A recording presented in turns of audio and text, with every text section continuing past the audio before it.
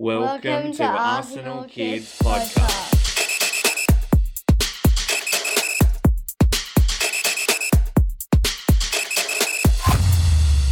Hello and welcome to Arsenal Kids Podcast. My name is Ben and I'm joined by my wonderful co-host Maddie. Hello and welcome to Arsenal episode number 31. You guessed it. Yes, welcome to episode number 31. And Maddie, what are we talking about on Arsenal Kids Podcast today? In part 1, we are doing a player profile of women's team defender Steph Catley.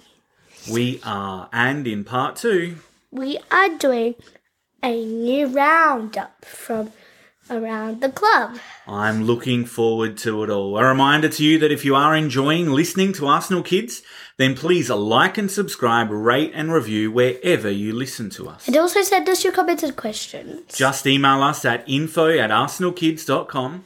You can also get in touch with us via our Facebook page. Just search for Arsenal Kids or look for us on Twitter. We look forward to hearing from you. Okay, as Maddie said, we're going to start off by doing a profile on Steph Catley, born Stephanie Elise Catley on the 26th of January 1994. In Melbourne, in Australia, where she was born and raised before joining her first soccer team at age 6. She was the only girl in the East Bentley FC squad, the same team her older brother Daniel had played on. She noted, "I fell in love with the game and with the idea of making myself the best footballer that I could be." At age 13, she started playing for Sandringham, one of the largest soccer clubs in Victoria. When she was 15, she made her first state team and was chosen for the under-17 Australian team. A talented youngster, Catley made her senior debut with the Melbourne Victory at just 15, and originally used as a midfielder, Catley was a key figure at her club and scored her first goal in her second season 3 days before her birthday. She then made the switch of defence, where she had her most impressive season in 2011-2012, and she was named Female Footballer of the Year. She later became a captain of the Victory. And in all, she made 51 appearances, scoring 7 goals in her 5 years playing with the club. Then Catley signed with the Portland Thorns in the United States National Women's Soccer League for the 2014 season. She was named in the second 11 team at the end of the season. Catley then won one loan twice.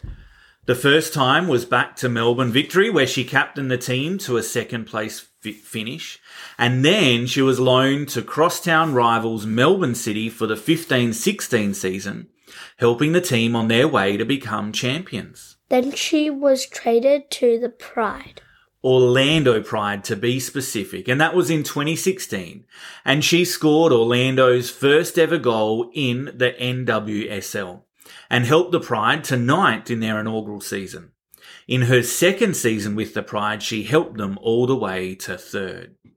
After more loan stints in Melbourne with Melbourne City, signing with Rain FC and then going to Melbourne City again on loan after bringing her tally to W League Team of the Season appearances to 4, Catley decided it was time for a new challenge. Steph signed for Arsenal in July 2020. Arsenal manager at the time, Joe Montemurro, said that Steph suits Arsenal's fluidity and she's very good in a positional sense.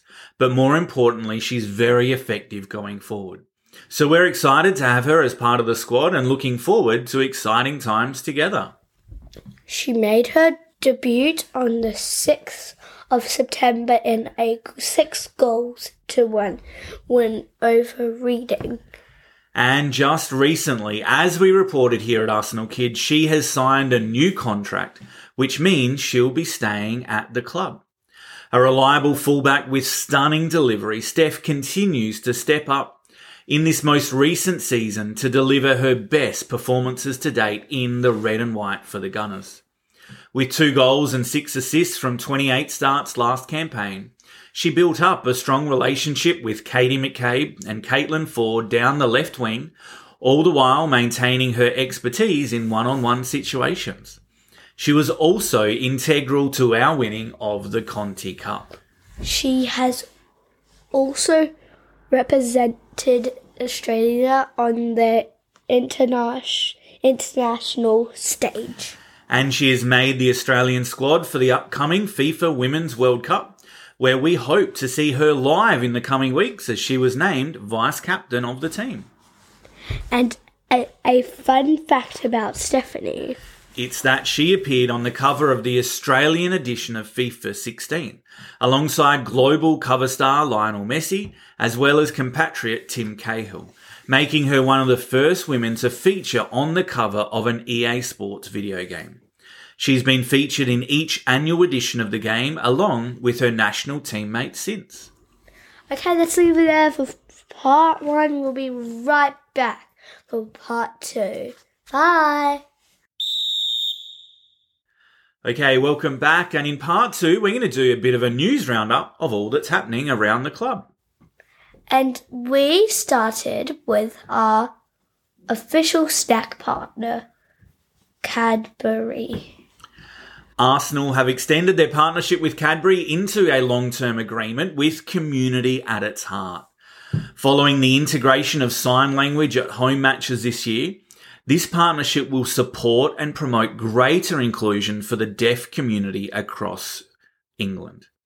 This partnership is also going to expand to include the women's first team, and it's great to see Cadbury dedicated to displaying generosity and fostering inclusivity in the game. And the club has also been honoured with a football award. Yes, we've been honoured as an inaugural recipient of UEFA's Foot Be All Award, both for the way we've integrated sign language into football, as we just spoke about, along with our No More Red campaign. Arsenal were recognised at the 2023 UEFA Respect Forum in Frankfurt, Germany. The program aims to use the power of football as a driving force to encourage social change across European communities in order to advocate that the game is open to all to enjoy, play, learn and develop. We also have a 20-year-old player out the door. Yes, 20-year-old Mazid Ogungbo joined League 2 side Barrow AFC in a permanent transfer. Mazid made the first team matchday squad on 2 occasions back in the 21-22 season before he spent last season on loan at Crawley Town. We thank him for his contribution and wish him all the best at Barrow. And lastly, we can talk about the way forward for our women's team in the Champions League. We can. We've been drawn against Linköping in the round 1 qualifiers on September the 6th. The Swedish club last featured in the competition back in 1819 when they reached the round of 16. And this team is familiar for gunners Frida Marnum, Stina Blackstenius and Lena Hurtig, who all have previously played for the Swedish side. The first round of qualifying consists of 2 stages of knockout games. Should we defeat Linköping, we'll then take on the winner of Paris FC versus FC Krajabas 3 days later for a place in round 2. What does round 2 look like, Ben? Well, the round 2 format differs in that we have just one opponent, but we play them both home and away. Last year we entered at the round 2 stage where we defeated Ajax 3-2. The teams entering at this stage are Wolfsburg, PSG, Real Madrid, Sparta Praha, BK Häcken and Manchester United. These knockout matches will decide which 12 teams join the 4 automatic qualifiers in the group stages in November. Okay, that's all for this episode. So sad. Thanks again for joining us at Arsenal Kids Podcast this time. A reminder to please like and subscribe, rate and review wherever you listen to us. No matter where you listen to us. We would love to hear from you and for you to share the podcast with other Arsenal kids. We hope to join you back on the pitch again soon. Okay, bye for now. Goodbye.